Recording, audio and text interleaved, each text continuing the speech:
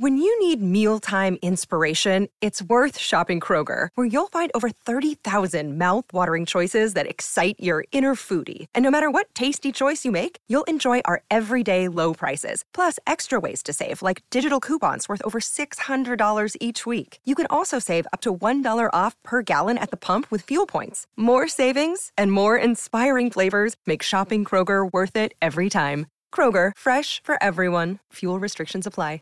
Have you made the switch to Knix? Millions of women have made the switch to the revolutionary period underwear from Knix. That's Knix. Period panties from Knix are like no other, making them the #1 leak-proof underwear brand in North America. They're comfy, stylish, and absorbent, perfect for period protection from your lightest to your heaviest days. They look, feel, and machine wash just like regular underwear, but feature incognito protection that has you covered. You can shop sizes from extra small to 4XL. Choose from all kinds of colors, prints, and different styles, from bikinis to boy shorts, thongs to high-rise. You've got to try Knix. See why millions are ditching disposable, wasteful period products and have switched to Knix. Go to knix.com and get 15% off with promo code TRY15. That's Knix.com, promo code TRY15 for 15% off life-changing period underwear. That's knix.com.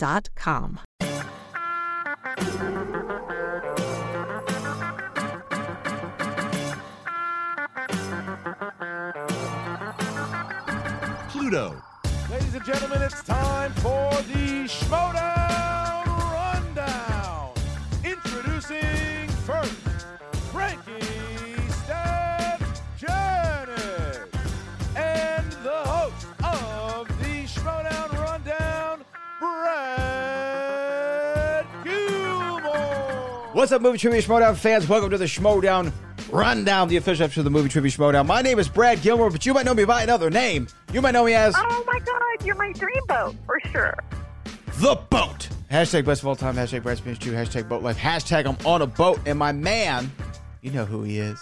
You know who we be, living that West Coast life in the LBC.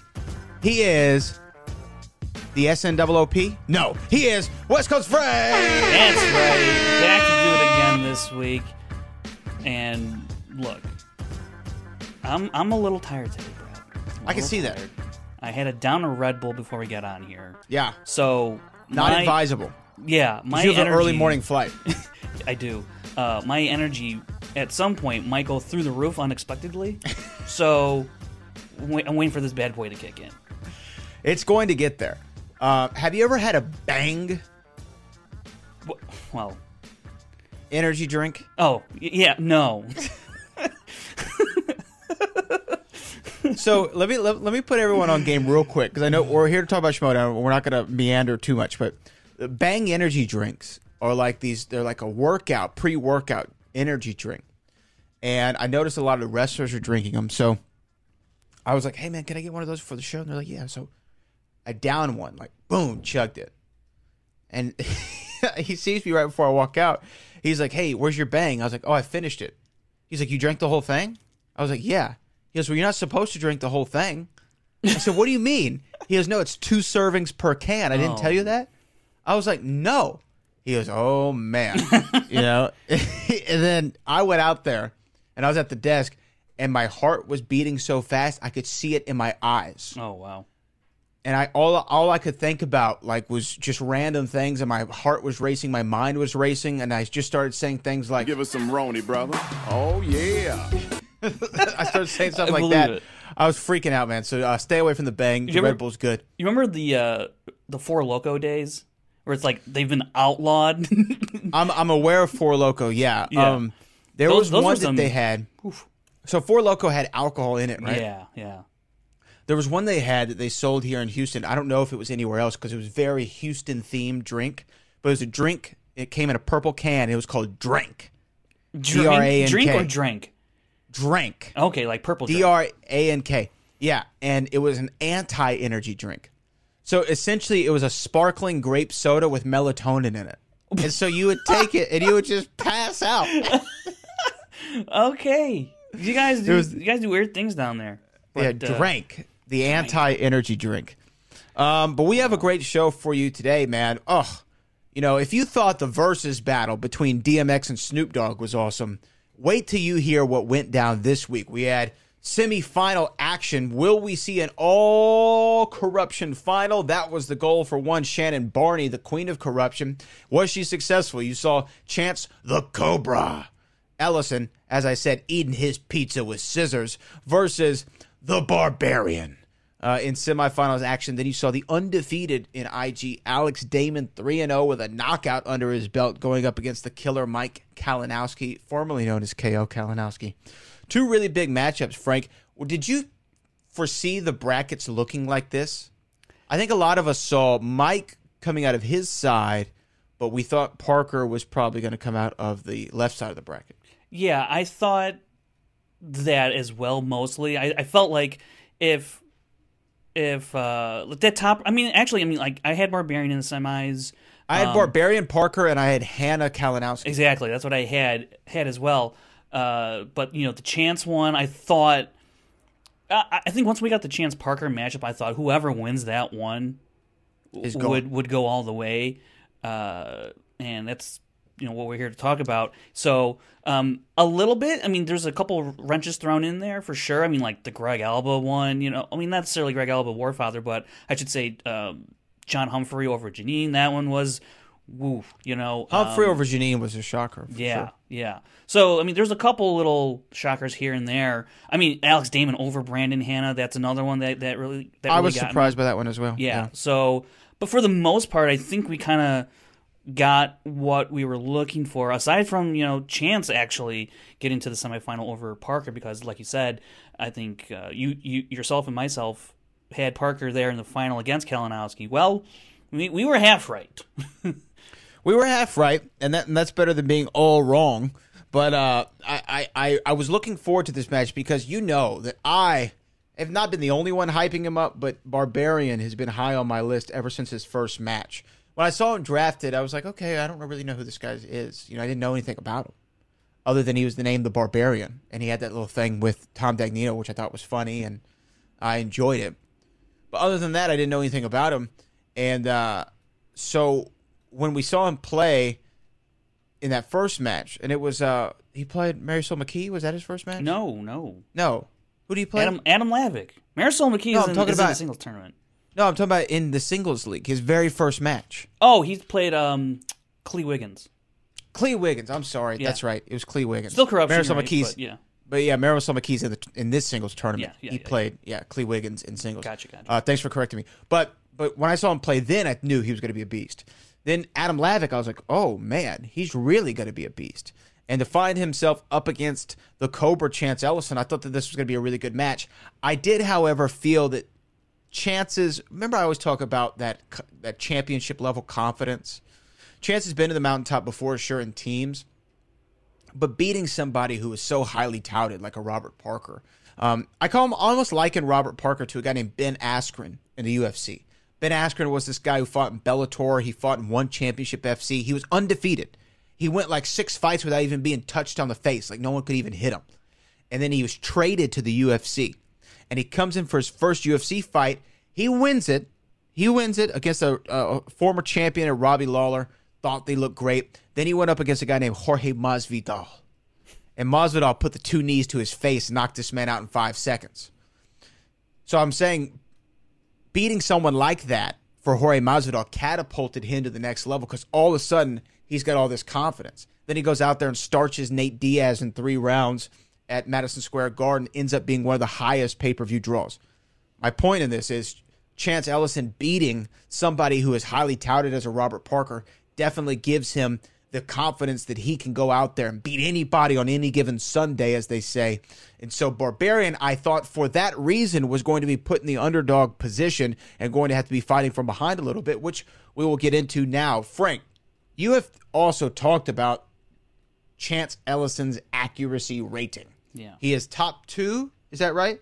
Well, it depends. You talking about intergeekdom or singles, or where are you going? In singles. In singles, yeah. I think he's second all time to one Rachel Cushy. Now, I have to preface all of this with that the all time like the criteria to meet that list is based on a 5-game minimum. I've been thinking of increasing the minimum. I'm not sure yet, just because Rachel Cushing's at 6 matches lifetime, and she retired, right? So I don't know, because she's going to hover around that 1 or 2 for like 1, 2, 3 for like the rest of time, seemingly. Yeah. So I'm thinking of adjusting it just because more players play more matches. So kind of, but nonetheless, as of right now, how it's situated, yeah, Chance is number 2 all time in singles, and I mean he has just been a fantastic round 1 player, which has seemingly transferred over to Intergeekdom play. Yeah, he's not lost a step. And remember, now I'm somebody, and here's the thing, guys. I can admit when I'm wrong. Just because I'm the best doesn't mean I'm perfect, right? Yeah, you're not the poet. I'm not the poet. The poet. The boat. Yeah. I'm the boat. I remember sometime last season going off on Chance Ellison in Intergeekdom. Do you remember this? I was like, why would you put this man in Intergeekdom? You actually said that? Yeah. Then what did I say? Because I would have been like, are you nuts? Yeah, that's essentially what you said. Okay. You thought I was an idiot for saying such a thing. Yeah. But I think at the time he was coming off a loss maybe in the first round of the tournament, I believe, or something like that. And then they put him in like an IG triple threat or a 5-way. I can't really remember off the top of my head. There's been so many matches since then. Yeah. But I remember being critical of it, thinking this isn't good for him. He should be focused only on teams and singles right now. Boy, was I wrong. Because he is, again, it's translated over so smoothly in Intergeekdom. So why don't we get into the match, though? Let's get into round number 1 of this IG semifinals action. And by the way, can I give some love to the production staff one time? Nerd Chronic, everybody over there at Skybound, Christian Mark as well, the writers. Everyone has been killing it with these videos. Even the little graphic now that says, let's get ready to Schmodown. Yeah. When Christian says it.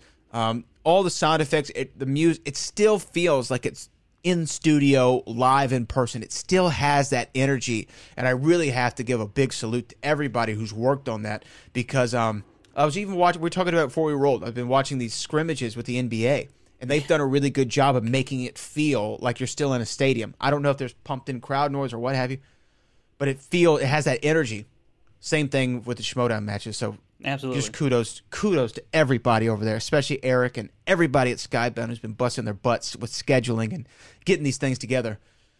But let's talk about the match. How did round 1 play out, Frank? Well, round 1 worked like this. Chance Ellison and Barbarian, this Barbarian guy, really good. He got 9 points, right? But then Chance, he does what he's been doing the entire tournament long, and that's another perfect first round. Now, this is his 3rd consecutive perfect first round, including the bonus, and that ties an all-time record with Rachel Cushing for the most perfect first rounds in Intergeekdom history. However, this is also a record-setting performance by Chance, because he is the first player ever to have 3 perfect first rounds in one season. The high was 2, and that's shared by a couple people. If you want to know more of these records, you can go over to theschmodownlive.com, look at the Intergeekdom records section, which will be updated. If it's not updated by the time you're listening or watching this, it should be by Monday, the latest. But so Chance, he had 3 consecutive perfect first rounds in this tournament, and it's just another masterful performance. Man, the dude just looks unflappable in these first rounds. And Barbarian, to his credit, 9 points, same pace, but it's that bonus question that gives some separation going to the second round that Chance has been able to take advantage of, and he was going to need it in this match for sure. Absolutely. He was going to need that. And it's just, to me, sometimes when you see these kind of matchups, I remember, I think we were talking about it. It was, I was on Backstage this week, and there was some match that they brought up that I thought was a dream match. I said, I think Barbarian and Bibbs. Nope. Oh, okay, yeah. I thought you meant Barbarian and Parker, but I think, you're talking about the singles. Yeah, I was talking about the singles. Barbarian and Bibbs, to me, would be a dream match to see. This was another, IG dream match, and it just To me, can we settle something actually before we go any further? Okay. Barbarian's got it wrapped up for Rookie of the Year, right? I would. So really, the only thing that can happen here is Ben Goddard goes on a run with the Pride, like the couple matches that he could have. He's going to have one for sure with the Pride, but then will he able to get another one, and then it's about how well they do from there.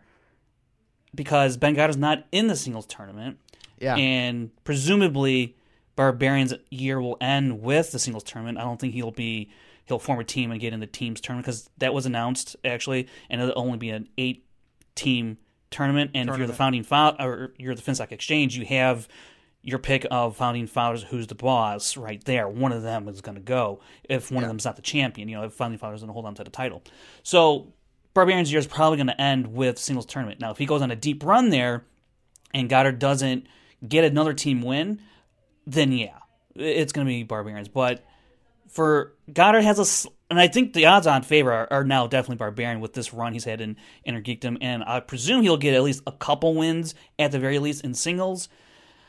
So yeah, he's the odds-on favorite, I would say, but Ben does have still an outside shot. He just has to make the most of every single match he gets in the teams, and whether he's in the team tournament, I don't know, probably not, but he has a team match lined up, so it's tough, but yeah, it does look like it's close, but Barbarian's got the lead on him right now. Yeah. Okay. Who would you put over Who's the Boss or Founding Fathers if you had the option of both of them? I'd put... Shoot. It's hard. It's hard because I haven't seen Riley play in a minute.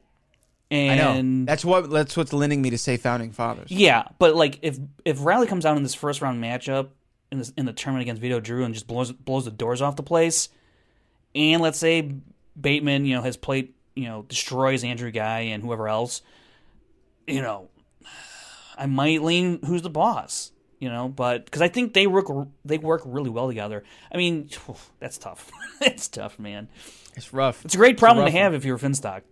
Yeah, always a good problem to have if you're Finstock. So again, round number 1, points-wise, what do we get down to? Yeah, 11-9 in favor of Chance.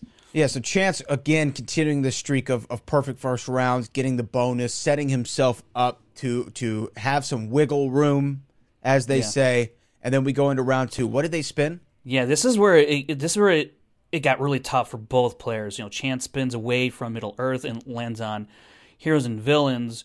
But Barbarian, he spun away from MCU and ended up with Scores and Soundtracks. So these guys ended up with very tough categories. Now, Chance was up first. He manages to go 4 of 5 for 7 points. Barbarian steals a point off of him. And this is where you go, well, all right. Looks like he had that 1-point advantage from the bonus round that came in handy here. He had 7. Chance pulled out with 7 points here. Gutsy round here. I mean, just questions all over the place. Dredd, Back to the Future, Hellboy, The Phantom, Indiana Jones. I mean, it was a smorgasbord of mixed bag, titles. All my favorite movies, except for Dredd. Except for Dredd. And then Barbarian, he spins away from MCU, which is very curious to me because it's probably a section of Inner Geekdom that he studied heavily, and he said something to the effect, "Oh, we know how I do in MCU. Let's try for something else," which is like, okay, I like the confidence, but then he gets saddled with Scores and Soundtracks. They led us to believe that that's what they wanted. However, Barbarian, he goes 3 of 5 for 7 points. I mean, Chance gets a steal off of him off the first question. Which is very interesting because I wonder how this played into Barbarian's mentality, because if Chance right off the bat steals a question off of you and Scores and Soundtracks, I wonder how that mentally, if you're Barbarian, you go, well, I got to be careful about taking chances here and going multiple choice because it looks like Chance could steal on me, and I don't want anything more worse to happen than what's already happened. So this was a very gutsy round by both players. I mean, they essentially trade steal points here. So they earn 7, both of them. So Chance's lead of 2 points remains, and he's up 18-16 heading into that final round. But tough round, Brad. Are there any 2 more broad categories in Inner Geekdom than Heroes and Villains and Scores and Soundtracks? I think that those are. I mean, we'll see later in another match with Mike Kalinowski. He spins away from heroes and villains just because of the broadness of the category. You never know. It seems to be somewhat of a weakness, too, for IG players. Yeah, this is when you look at players like Parker or really any other player, Chandru even, these mixed bag titles that are in this category. They're not super mainstream, if you will. I mean, yeah, Indiana Jones, Back to the Future, sure, but then you get your titles like Dread and the Phantom. While you may love those movies, they're not admittedly mainstream, so Right. they can be kind of put off to the side a little bit. But if you want to be a top tier player, you got to know these. And I think Chance definitely has seen these movies, no doubt. I think when you look at his Dread question and Back to the Future, I mean, they went pretty minute in a sense with those questions.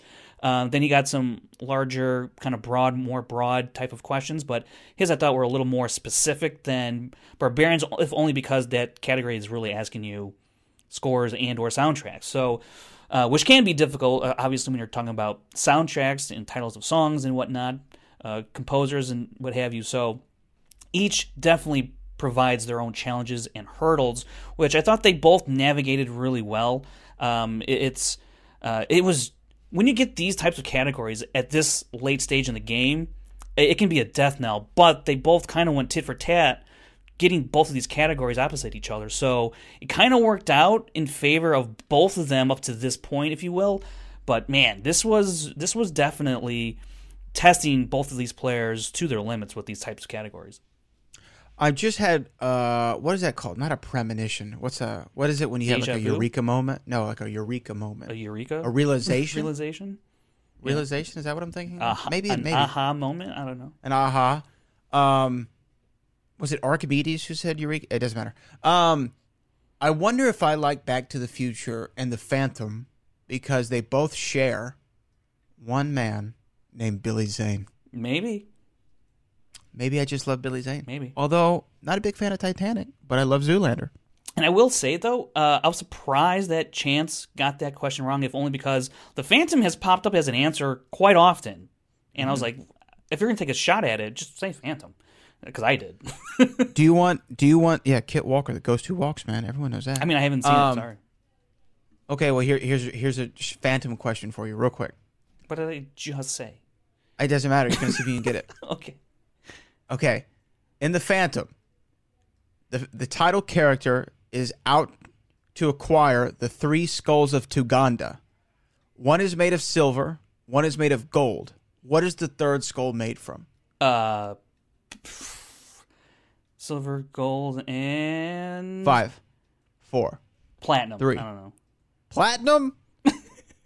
Platinum? What? I don't know. That's West. Bone. That's a West Coast Frank answer. You're like platinum, baby. Bone. Made out of bone. I don't know. It's made of jade. Jade. Like, come on. What? That's. I can't even tell you the last time I've even said the word jade. Like. Doesn't matter. Okay. We'll move on. I'm sorry. Yeah. Get to this third round though. Third round, Chance still up by 2. Yeah. And here's the thing. This isn't like in singles matches or even teams matches where you see up by 2. Okay, yeah, I mean, they're still in it. There's no definite winner when you're up by 2. In IG, that does not seem to be the case. It seems to be if you have any sort of lead going into that third round, betting odds would be on you.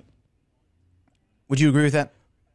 I think for the most part, yeah.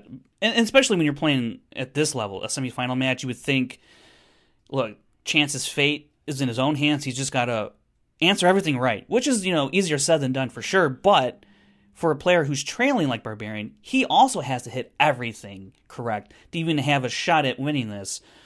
Because players like Chance at this stage, and he's proven up to this point, he's probably not going to miss a 2 or a 3. We don't know about a 5-pointer because he has not had to answer a 5-pointer at all in this tournament, and that remained to be the case here. He didn't have to go his 5-pointer. I will say that Barbarian in his 5-pointer, the 300 Rise of an Empire, man, what was a sequel, prequel, and a midquel, whatever you want to call it. Yeah. Oh, that was like... That is, first of all, that is a great but brutal question. It's a great phenomenal 5-pointer. question. And that is definitely a 5-pointer if I've ever heard it. And, Barbarian couldn't pull it out, could not. What did you force think the Chance. answer was? I said what Barbarian said, Days of Future Past. So that's the only thing I could think of. I wasn't even thinking of a true kind of mixed bag title like 300 would be. And because it could, even though it is mixed bag, it still could have been anything else, right? But that's not where my mind went. I was like, I guess Days of Future, I don't know. So I thought Sin City 2 A Dame to Kill For, and I've never even seen that movie, but that's just what I thought. Yeah, I also have not seen that one, so I did not know if it was a prequel or a sequel. Days of Future Past, I didn't even know if that was the right year pertaining to the question, to tell you the truth. So that was the only thing I could think of, and that's a tough but fair question. It's a great question. Days of Future Past, by the way, best X-Men movie. I don't know, and I like First Class a lot personally, so they're both great. Yeah, but Days of Future Past is better. I appreciate you for agreeing with me. Yeah, yeah, man, but it was a real tough one. That was a great 5-point answer. Barbarian couldn't pull it. Chance Ellison pulls out the victory, punches his ticket all the way to the finals.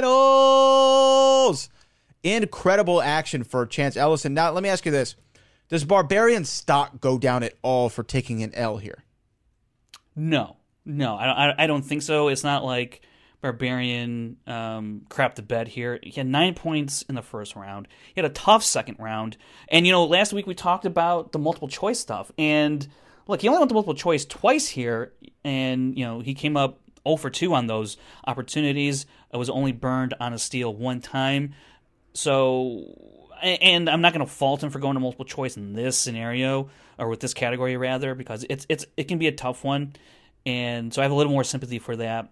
It'd be a different story if he was going multiple choice in like DC or MCU even. So, and then his final round here, 5-pointers in Inner Geekdom are going to be like the ones he's seen. And as a first-year Inner Geekdom player, I think he met, at the very least, I think he met expectations. I won't say he surpassed them. I think surpassing them would have probably won the tournament, to tell you the truth, or even the title overall, rather. So I think Barbarian played really well for his first time in Inner Geekdom play. It's not an easy division to get into. I particularly thought his path in the tournament was probably the easier of like Chance, Kalinowski, and Alex Damon. So that's what I mean by meeting expectations. He should have gotten to this point, I think, just based on reputation, everything we've been hearing from the FinSec Exchange. It's like, all right, great, you're saying all this stuff. He better at least get to this point. So he did that, and the dude's a true gamer. I think he's going to only come back next year stronger and better. He's going to look at his performance and where he missed and his weaknesses, and I think he's going to attack them head on and make those strengths next year, not weaknesses. Yeah, I agree. His stock doesn't go down at all. Not even a smidgen. His stock would have gone up if he won, sure, but his stock doesn't go down for this loss. I think that he's been a phenomenal player. He's a great addition to the league. He is going to be, when this season's over and people can try to sign people, he's going to be the most sought after. Yeah. Because you can build your entire faction around this guy. He is a cornerstone. He is the Kevin Durant of the movie Trivia Schmoedown. There's an interesting conversation, a unicorn, to be had about cornerstone type of faction type players like that. Now, I think this is probably a topic for another time. But is Barbarian is he a leader, or is he a significant role player that you just need? Is he like a Scottie Pippen? Is he a Michael Jordan, or is he a Scottie Pippen? You know what I'm saying? Well, I think that that's kind of looking at personality types more than it is like their play on the court. And I think that why I would liken him to a KD is Kevin Durant's going to be the most talented person on your roster, even if he isn't the quote-unquote leader. When he was playing with the Golden State Warriors, Steph Curry obviously was the guy. He was the number one. He was the leader. Who was the best player on the team? That was Kevin Durant.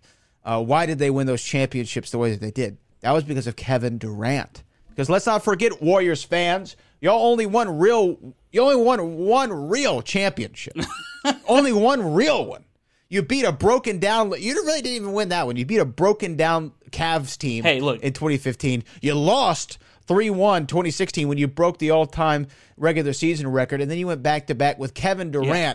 And I say that about your Houston Rockets. They really didn't win the NBA title because Jordan wasn't in the league. Oh no, Jordan was in the league.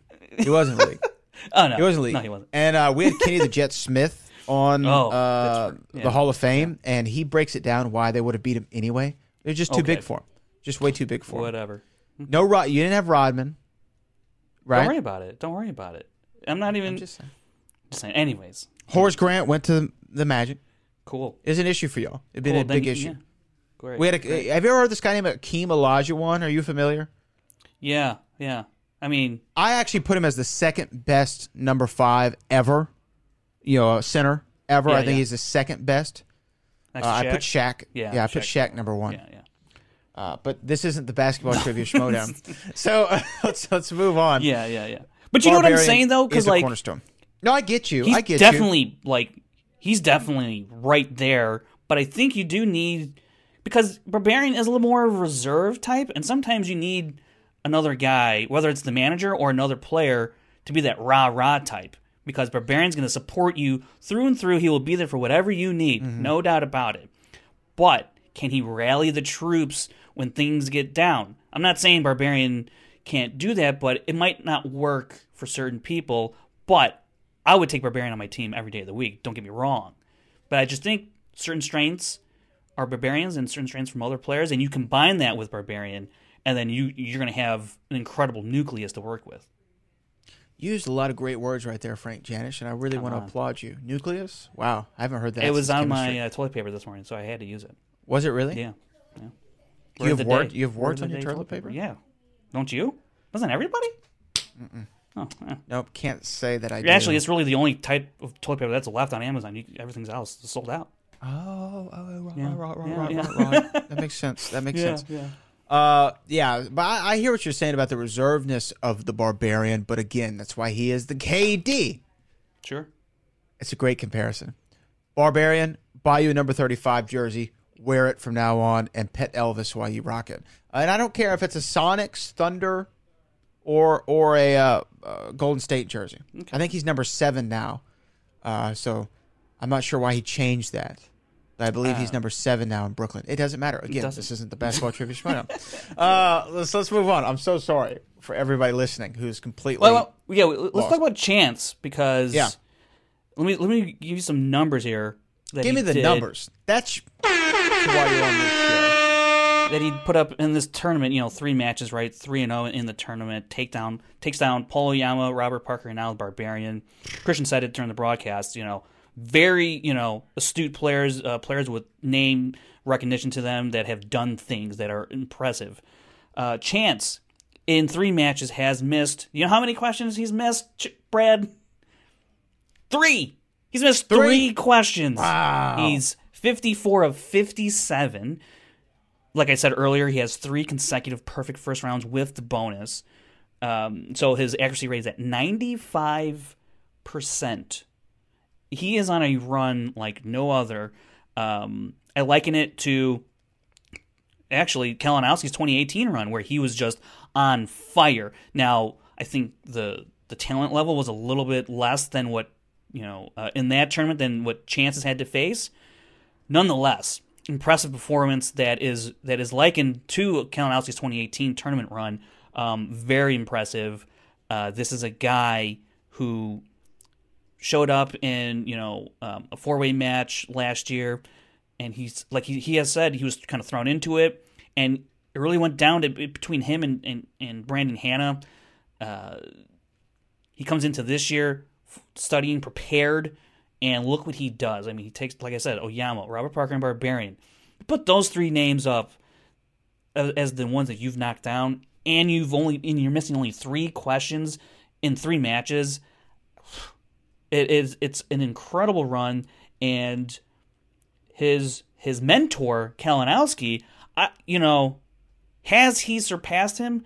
Well, there's only really one way to find that out, and I can't wait till we talk about that match. But Brad, I mean, when you're watching Chance through this tournament, are you able to, recognize exactly like what he's been accomplishing in terms of, I guess, not necessarily on a numbers-wise basis, but as you watch him play, you go, wow, that's someone that is on a run that I haven't seen before. I don't know if I've had that exact thought, but I have recognized the greatness. Booker T always likes to say when he sees somebody like Chance Ellison, he goes, like they say in the Bruce Lee movie, that guy is extraordinary. and that's what Chance Ellison is, man. He's not just extraordinary, he is extraordinary. I know that's what that means, but I just like saying it like that. And he has completely dominated in everything that he's done. And I did not see this coming out of him. I wasn't doubting his skill or ability. I just didn't see him being this dominant. But he is locked in like Iron Mike in the late 80s, and he is just knocking fools out. Don't step in my path. But his final battle is going to be one for the ages, and I'm really excited to see how that's going to play out. But I have recognized the greatness of Chance Ellison, especially after the Robert Parker win, which I got completely clowned for saying that was an upset. You did, man. I got, the comments section just lit up. Whew. I know. I'm like, I think that's an upset. Someone tried to lump me in with you, and I was like, I'm having none of... No. That's not... I can't be a part of... No. You got it all wrong, guys. That was just Brad. Sorry to leave you out there on an island, but... That's fine. You said it, man. You said it. As my grandmother would say when I get into in situations like this... Oh, Brad, what have you done now? I don't know. Yeah. I just sometimes I say things that I guess without thinking. I still think it was an upset. Doesn't matter what you people say. I think it was, but not the biggest. Maybe not the upset of the year. Yeah. Maybe not, but maybe. Excuse me. But I definitely did recognize his greatness, which is why I think this finals is going to be so interesting. But let's get to the right side of the bracket. Let's get to the semis over there. Alex Damon.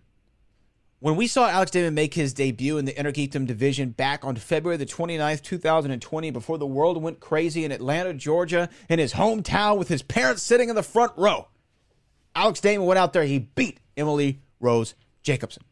Now, I will say, we're used to Alex Damon being unstoppable, immovable, indomitable, right? In Star Wars. Then to see him in the Intergeekdom, I said on this very show, he was good. I want to see if he can become great. Yeah. I said there's a lot of stuff that he can work with. Roxy picked a winner for this IG. I think that he's going to be good. I don't know how good, though. Is he going to be his same level that he was in Star Wars?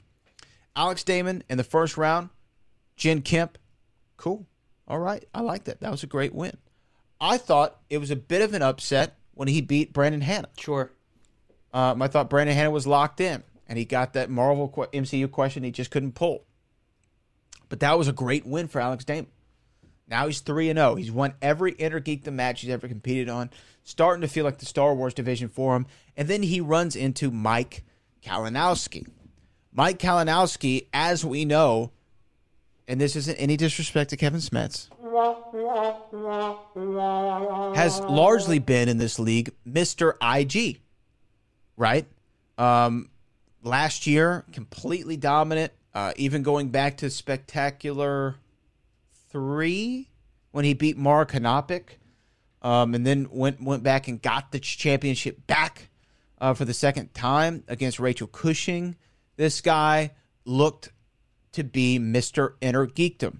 Now he goes out there in his final match as champion against Kevin Smets.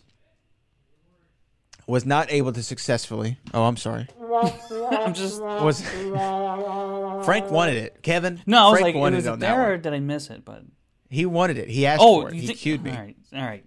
You verbally cued me for that. No, okay, whatever. I mean, you non-verbally cued me. Yeah. Excuse me.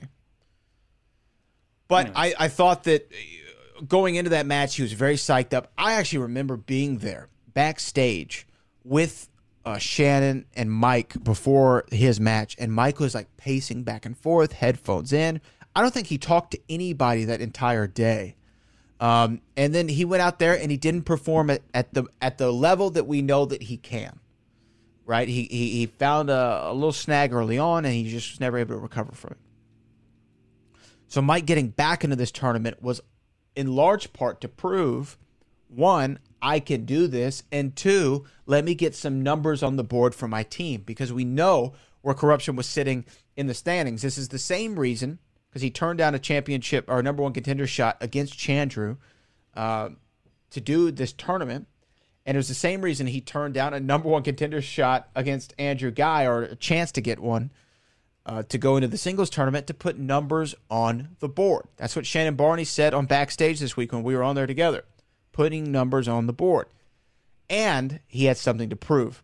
I think that this match for Mike Kalinowski was a pivotal point in his career. If Mike Kalinowski went out there and lost to Alex Damon, even though Alex Damon's 3-0, even though he's one of the most dominant champions we've ever seen in the Movie Trivia Schmodown, this would not be a good move for Mike Kalinowski. And I will say this, Frank, when we were watching this match, all the behavioral traits that I saw when he was battling Kevin Smets. Okay, he didn't do it. When he was battling Kevin Smets at the Spectacular in Los Angeles last December, all the same personality traits I did not see. And when I saw Mike Kalinowski this time around, he was very relaxed. Mm-hmm. The beard is looking nice, man. It's coming in very, very good. He is a pretty man. He's trying to hide that punchable face. He's a very pretty man. Can I say something real quick about his beard? It kind of makes him look a little Amish to me. I don't know if you've noticed this, but continue. Makes him look Amish? A little Amish, yeah. Was it like that chin strap beard thing going on? I don't know. He's got this, though. Pennsylvania Dutch? I don't know. He's got this, though. Yeah. He's got the stash. Maybe, yeah. But anyway, sorry. He's got the stash. He's looking like he's ready to croon, you know what I mean, sing some songs. Give us some Roni, brother. Oh, yeah. And if you find remix. Roni that is right for you. I mean, that's what Mike's looking like. He's got a tenderoni, but I'm saying he looks like he could be singing right now. You know what I mean? Yeah. He looks like Robin Thicke. That's who he looks like. But there were no blurred lines from Mike Kalinowski this time out. He definitely looked calm, cool, collected, and focused. And Alex Damon, I don't think there's anything in the world that bothers him. He's always the same level all the time. So I like the matchup. But I thought, in my heart of hearts, there was no way Mike Kalinowski was going to come this far and it'd be one match away from an all-corruption final and lose. He wasn't going to give this one up.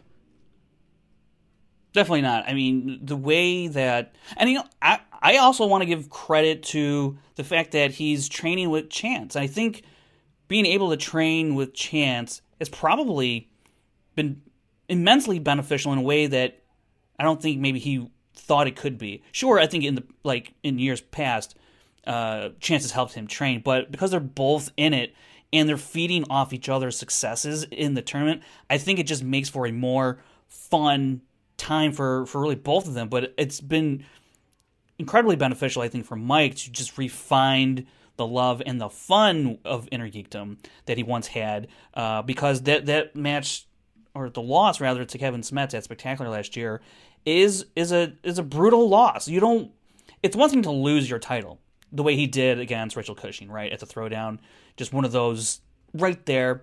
It's another thing to lose in the fashion that he did against Smets.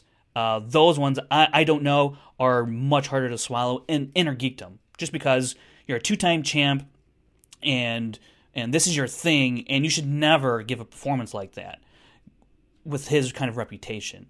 So was he going to find that love again? And I think this tournament and Chance and the success they've both shared and getting to the final now, I think has done wonders for his mentality, his attitude towards Inner Geekdom, his motivation.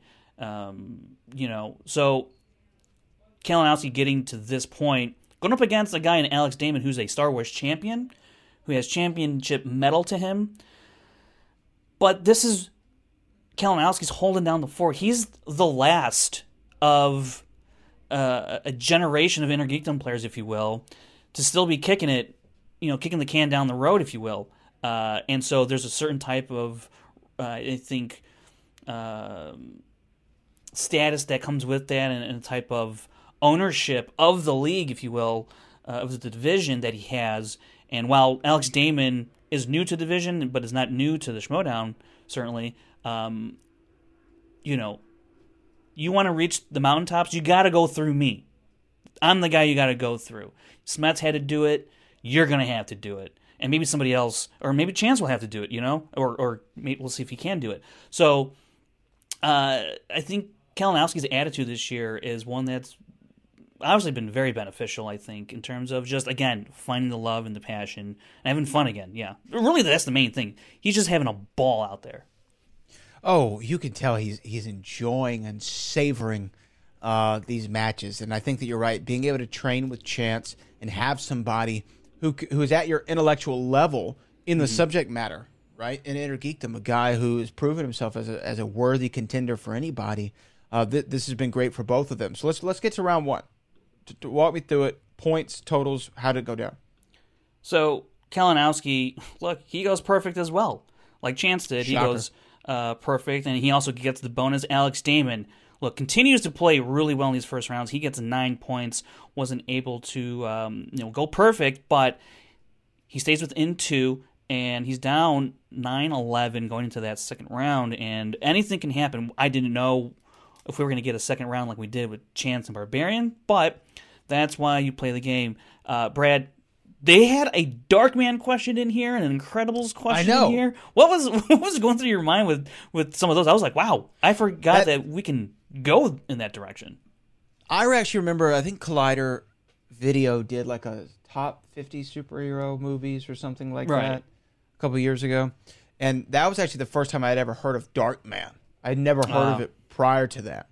So it didn't really register that would be an Intergeekdom movie. But what really didn't register to me was The Incredibles. And I know that should count. Yeah. But I never thought about it being an Intergeekdom. I was like, well, that's an animated movie. It's Disney, but it's a superhero film. Just like Spider-Verse, just like Mask of the Phantasm. I think that we've seen a question maybe in there about Mask of the Phantasm before. These are animated movies that had theatrical releases and are superhero films. But I was a little shocked by it.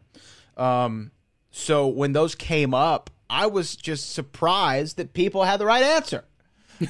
Especially with the Incredibles one it was who voiced the villain, right? Right. Syndrome. Yeah. It was what's his name? I don't remember.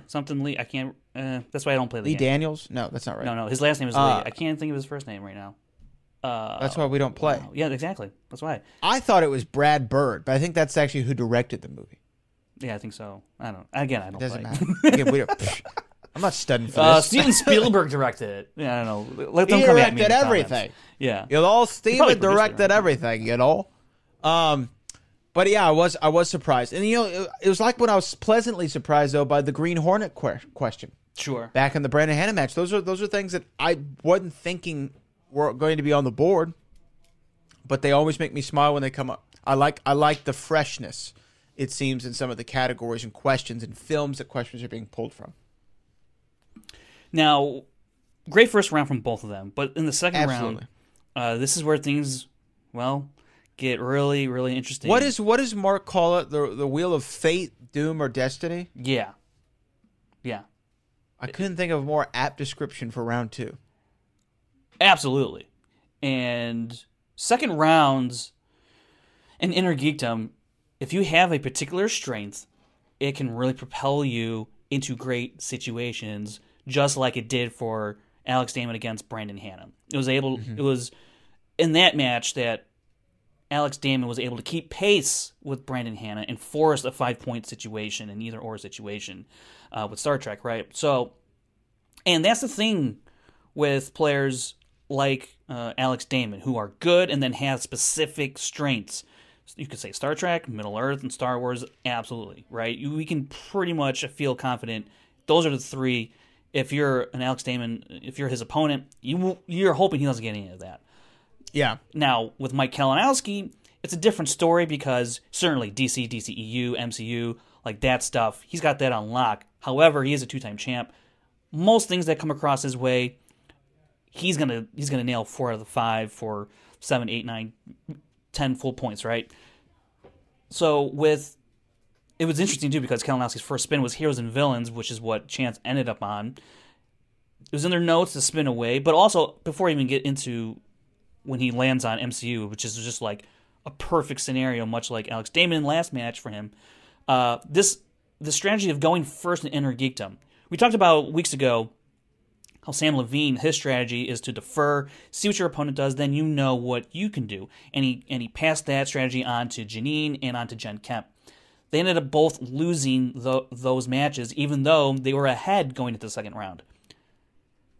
Chance and Kalinowski of Corruption, they choose to go first every time, and they put more pressure on their opponent that way, in my estimation. And this really pertains strictly to Inner Geekdom because the field of movies, we know it at the scope. They know that whatever they land on, mostly, they're going to do really well, and it's still going to put pressure, especially on first-year type of players like Alex Damon, like the Barbarian, right? They can feel certain types of pressure when you build that lead, even though mentally you're like, well, I still get to go. It's not actually a 10-point lead. It's, I still got to go. We'll see what it is. However, your mind works in different ways, especially in a high-pressure situation like a semifinal match. So I like Mike, and I like the whole strategy of going first in Inner Geekdom. But he lands on MCU, and you just go, well, look, I think we know what's about to happen here. You don't become a 2-time champion without knowing a little thing about the MCU. What does Kalinowski do? He goes 5 for 5 for the full 10 points, and Alex Damon is once again in the same situation he was against Brandon Hanna, but will the luck be on his side? Yeah, sometimes it's crazy when you see someone go first, especially after they had a perfect round, and then they go perfect again, and you just see the point total. The discrepancy between the two, even though the other person hasn't gone yet, you're like, whoa, 21-9? Oh, man, that's kind of right. Some numbers on the board there. But I felt confident that Alex was going to be able to battle back. I said all Alex has to do is get a category like Star Trek, Middle Earth, Star Wars, anything like that is old faithful to him, that he can rely on, and he'll do fine. Then he goes. And tell us what happened, Frank. Yeah. He spins away from DCEU, like, immediately. As soon as it was finished, he was like, let's go again. So what does that tell you? He does not like DCEU. EU. And he lands on DC. And, well, you're like, well, if you don't like the DCEU, what are the odds you like DC? Probably not great. So, and we've seen him struggle with DCEU type of questions throughout this tournament. And it seems to be a sore spot. Now, he's a smart guy. I like to think he's probably seen most, if not all, of these movies, but it's how well do you know them? Not to mention, he's transitioning into this division this year, from Star Wars to Inner Geekdom. So he's not going to have everything on lock, even if you've gotten to this position in the semifinal match, right? Go back to the circumstances with Brandon Hanna. You could debate whether or not, that was luck, or how much luck played into that. With Alex Damon getting DC here, you go, well, that's a tried and true strength of Mike Kalinowski. So now you got to be very cognizant of steal opportunities. You're already, even if you go perfect in this round for Alex Damon, you're still down by 2. If you go to multiple choice on 1 and you get it all and everything else correct, now you're down by 3, and you're answering your 2 and 3 no matter what in the final round. So he has immense pressure here, and to start it off, it does not go well. Kalinowski steals on that first question. Alex Damon rebounds for 2 points there, which is huge, but then he has to go multiple choice again. Can't hit it. Kalinowski could not hit it, so okay. But then he goes multiple choice after that, gets 1 point. And then he goes multiple choice again for his final question, and that's where Mike tacks on another 2 points. And eventually, that's what was the nail in the coffin, even though it seemed kind of like a Hail Mary kind of guess on Kalinowski's part. But I'm going to ask you this, because this is an interesting type of scenario Alex Damon found himself in. If Kalinowski doesn't steal, they go into the final round, and Kalinowski probably still wins. Probably. Right? Yeah, most likely. Most likely. Odds are. Based on the point totals. He'll be down by 10. He has to go perfect, and then Kalinowski will only have to hit the 2 which is pretty much a layup for a guy like Kalinowski, right? Right. He's going to hit at least his 2, 3, or 5. Right. He's going to hit one. Right. With Alex Damon opting to go multiple choice here, and you whittle down, and you get it wrong, now Kalinowski's options are, he's got a 1 in 3 shot of getting the right answer and knocking you out now, as opposed to not going to multiple choice and him potentially getting it wrong. And not giving him options, right. But, again, like I just said, odds are you're probably going to lose in the final round because you would have to go perfect. Strategy-wise, for a question like this, and look, I think, honestly, Mike should look at how he reacted to that question. Because if I'm Alex Damon, I don't know if he was paying attention to that or not, but, and this is kind of like the difference between online versions and a studio version of the show, is that I think if you're in a studio, you'll definitely know if Mike knows it or not knows it, if he's thinking about it. On an online scenario, I don't know if Alex Damon can see what Kalinowski's doing, if that's where he's concentrating on. Because if I'm Alex Damon and I see Mike react that way, I go, he doesn't look like he knows it. Right. Why would I dwindle, or whittle down his options for correct answers from 4 down to 3 if I were to miss it? And if was Mike, was his final one the Constantine question? Is that what you said? No. It was the Watchmen. Question. Yeah. What year? What year? year? So yeah. But if I'm Mike, I think he should look at this and stop reacting to questions that he doesn't know. Because he did this. He went. Yeah. Exactly. For those audio listeners, he leaned back in his chair with his hands on the back of his head and made an exhaling face. Yeah, because now you've tipped your hand that, first of all, either A, you think it's a hard question, B, you might not even know the answer. So now, and if I'm Alex Damon, and I saw that, I go, it doesn't look like he might know it. Right. What are the odds he throws out a year and gets it right, as opposed to a 1 in 3 shot if I got it wrong? Right. So on a strategic level, I probably would have advised against going multiple choice, but I mean, even if Alex Damon got it right on multiple choice, he's down by 9. Like, he still has to answer all 3 of his final round questions. So you're still in the same boat, but at least you give yourself more of a chance, even if those odds are just as slim. So I thought it was an interesting point, or an interesting maneuver on Alex Damon's part. Yeah, no, I didn't think of that in the moment, but now that you bring it up, it is an interesting observation. And perhaps some game studying from Mike and Alex going forward. This is one of those teachable moments, as they say sometimes. Sure. And that might be something that more players are going to look out for, because I wouldn't have thought of that either. I wouldn't have thought, because what we've heard for so many years now is in the Schmoedown, if you don't know it, go to multiple choice so that you lessen the blow if your opponent gets the steal. But in this case, that strategy and philosophy works against you, and you should just swing for the fences. So that is an interesting point that you bring up there, Frank. But Mike, like you said, most likely, regardless, was going to go out there and get at least one of his questions correctly, and he would have won the match anyway. But it wouldn't have been ended in the second round with a knockout.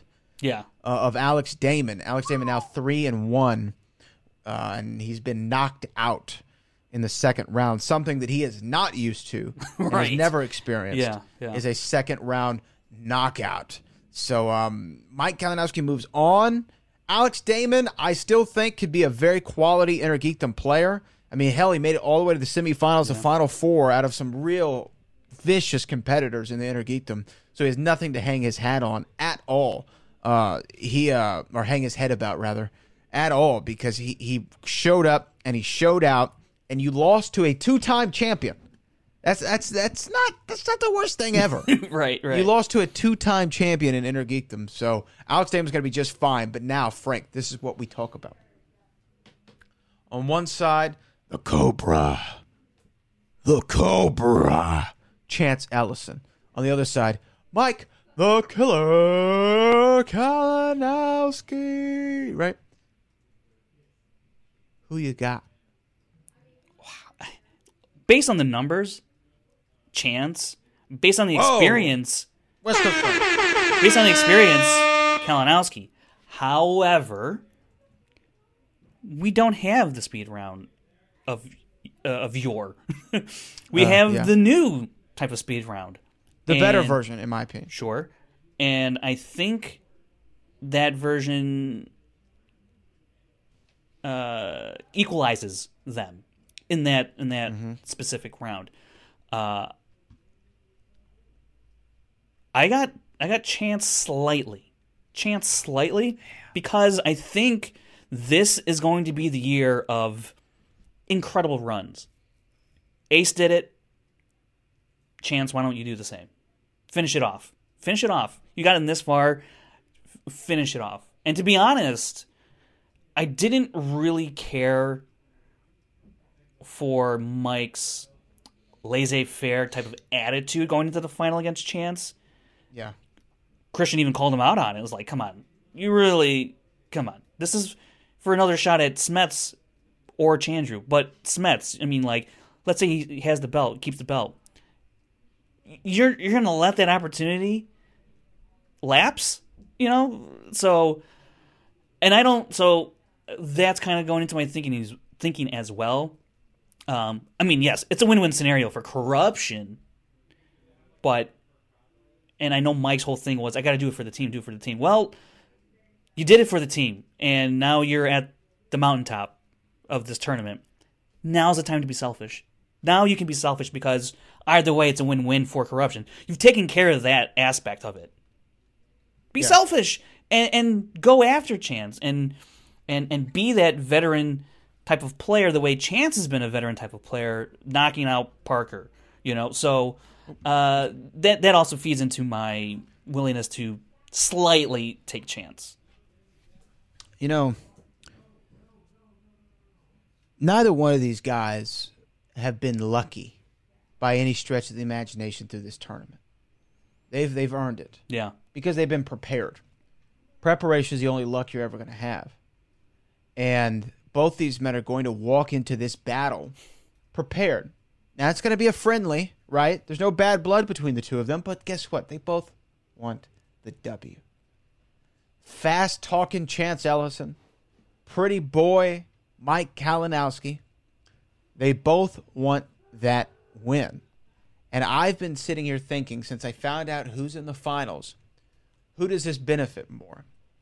And the only thing that I can say is I think that knowledge level, they're 1-1 in Inner Geekdom. Now, if this were singles, sure, we'd say Chance might be the more knowledgeable. Mike Kalinowski, number 2, but not by much. Right. In this one, Mike Kalinowski is a 2-time champion. Chance has been on a great run. So knowledge-wise, I'm going to put them about even. That's why they've met in the final. So what can I put this prediction on? What metric can I use? The only one that I can use is experience. Yeah. That's the only one I can use. I got to use experience. That's why I'm going Mike Kalinowski. He's got the experience. And to me, that is the only thing that separates them. Sure, statistically speaking, Chance may have been more proficient in this Inner Geekdom match, in this Inner Geekdom run, having only missed 3 questions, which is insane. But no matter how much they've teamed together, no matter how much they've studied together, there's still an aura around Mike Kalinowski. This is the guy who almost came back from an 8-point, or did come back from an 8-point deficit against Rachel Cushing. He is the guy who took the championship off of an undefeated Mara Knopik and went out there and bested Rachel Cushing for that championship to get it back in his grasps. He knows what it takes. He knows what it's like to fight it out in 5 rounds. That's why I'm going with Mike Kalinowski. If Chance wins, I'm not going to be shocked. Right. If Mike wins, I'm not going to be shocked. But the only thing I can go off of is the championship experience of the 5 rounds. So Mike Kalinowski is going to win the Inner Geekdom tournament. And the funny thing about experience between both of them is that they actually both have plenty of it. Yes. You know, I mean, sure, I think you would give, obviously, the Inner Geekdom edge of experience to Kalinowski. Right, to Mike. But Chance has played the Shire Wolves. He's played the Founding Fathers and beaten them with Mike, sure, but he's been in those environments. He's played Bibiani one-on-one, took him to the brink. He's played Ethan Irwin one-on-one, took him to the brink. He bested Parker, the golden boy of Inner Geekdom this year, took him out. Chance has experience as well, different kind, but I think their experience, their unique experiences will serve them obviously well in this final match, which I think is going to be just a tour de force of Inner Geekdom prowess that we haven't seen since the likes of a Kalinowski-Cushing or a Kalinowski-Smets won at Collision. Look, the age of corruption has never been better, with Kalinowski and Chance now meeting in the Inner Geekdom tournament final. I mean, they are, and here's another thing. The managers that had the option of taking a Kalinowski or a Chance in the first round and opted not to, and not, forcing Shannon to give up just everything to go get her boys back, y'all look real dumb right now. I don't care if it was a lost cause, they were never going to play for you. You should have made it hurt for Shannon to go get them, because look what they're doing, and not only are they playing in the tournament final for Inner Geekdom and a right to play an Inner Geekdom title match altogether, but they also have a shot at the team title. And singles tournament. And single tournament right around the corner. It's really, I mean, they have the potential to take the number one spot. And they're third right now, right? And look, yeah. And here's the other thing, too. Like, going into this draft earlier this year, I didn't rank them number one, if only because of all the hoopla around, like, they won't play for anybody but Shannon. So I knocked them a little bit further down and had Shazam at number one. Corruption was the true number one pick of the draft. And this is why, which is why, Sam Levine, Roxy Stryer, Coy Jandrew, I think those were the ones ahead of him, or ahead of Shannon. Should have taken Kalinowski or Chance. I mean, you would have gotten them both with whoever you picked, but and hurt the rest of her roster. Because look, it could have affected her taking Laura Kelly. Maybe she doesn't even get Laura Kelly. Maybe you got Laura Kelly, and sure, we know what we know now, but you cannot say this was those managers. Look, loyalty is a hell of a thing in the Schmoedown, and it's clouding some judgment. And I props to having loyalty. Roxy and the Odd Couple and Sam with Drew McWeeny and Andrew, all of that. How's that turned out? I get, and now we're moving to this more of a sport aspect, so these things are gonna come a little more magnified. But man, Chance and Kalinowski, look. Looking at the point total, we got to go to the faction standings here, because this is huge implications. Finstock Exchange stands, as of today, at 29 points. After the tournament final is played between Corruption, no matter what, they're going to end up with 27 points at the end of that match. 2 behind Finstock. What if there's a knockout? Well, if there's a knockout, then there's 28 points. They're only down by 1 to Finstock Exchange, and here comes a singles tournament. And look, Ethan Irwin, Ethan Irwin, John Roca. So that's a match that Corruption's going to be lagging in an opportunity, rather. Same thing with Ben Bateman, Dan Merle. They have these 3 other matches outside of the Inner Geekdom tournament that they are going to need to win, because if John Roca loses to Ethan Irwin and then Ethan Irwin beats Dan Merle, bad news. If Ben Bateman loses to Andrew Guy, very bad news. Because here comes Corruption now, and Finstock Exchange couldn't do anything to extend that lead before here we go into the tournament. Those matches are hypercritical, not to mention just because belts are on the line or opportunities are on the line for belts. This is where things are going to get interesting, and it's going to be a 2-faction race. Swag could definitely make a run for it. I think the Den is going to take a miraculous run from the Pride and the teams area to maybe something happens in the singles with Tom and Paul Preston and Silvestrini and James White, but Corruption and Finstock Exchange are going to be neck and neck for the rest of the year, I think. And what if it comes down to that team title match between Founding Fathers and Corruption?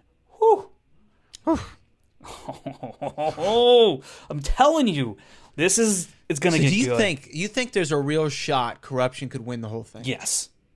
Absolutely. Wow. And here's why. Here's why. I think Chance could definitely win the singles tournament. It's possible. He's always had bad first-round matchups. He has. And he could eventually, meet Bibiani. I think a lot of people, they'll meet in the quarters. And in the semifinals, he'll meet either Merle or Roca, presumably, because they're the top dog in that quad up there. So yeah, he's got to go through some heavy hitters, no doubt about it. He's got a tough road, but I think he's proven that he's capable of it. It's going to be Bibiani is going to be tough if he meets Bibiani, and again, Merle or Roca is going to be a tough matchup.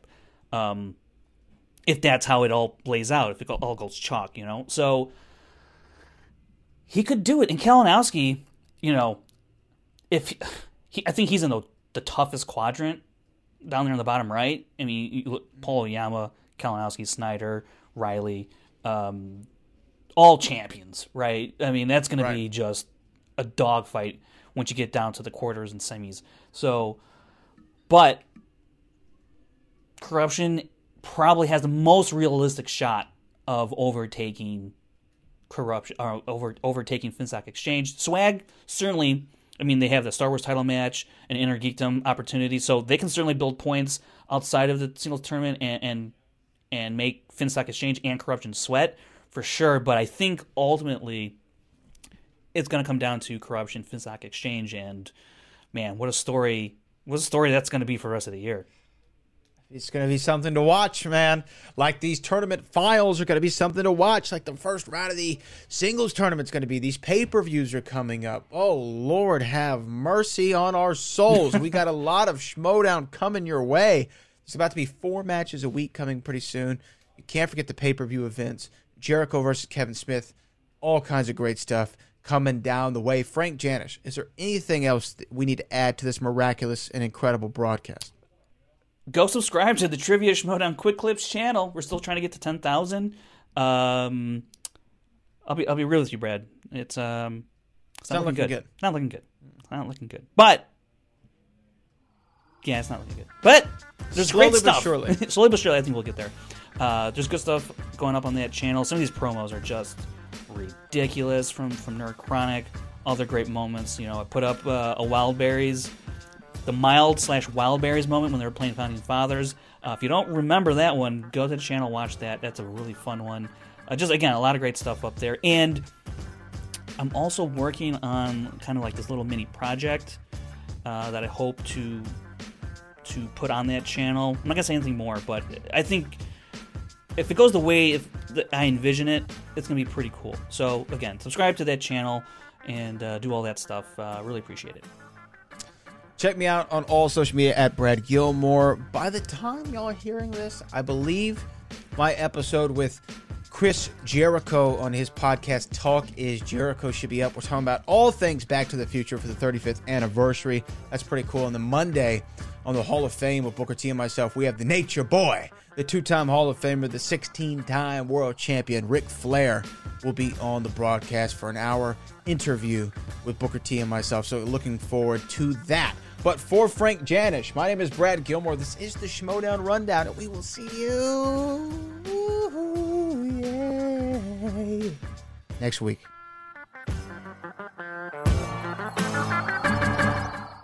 Have you made the switch to Knix? Millions of women have made the switch to the revolutionary period underwear from Knix. That's Knix.